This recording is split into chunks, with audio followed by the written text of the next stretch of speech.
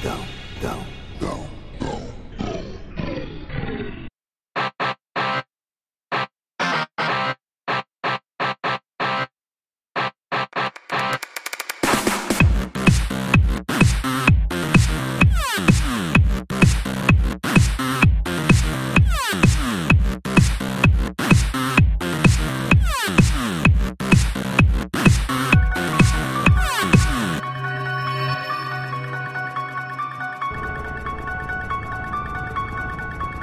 Estes olhos enganarão vocês. Eles irão destruí-los. Eles vão tirar Samuel luzes. Estes olhos não veem o que vocês e eu vemos.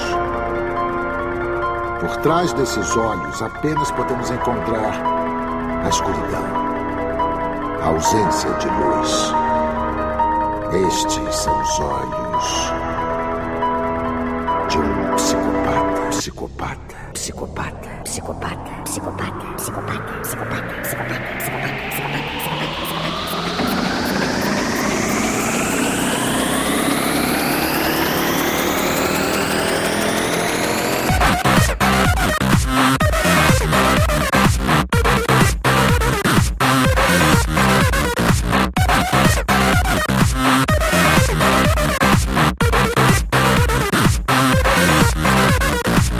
Estes olhos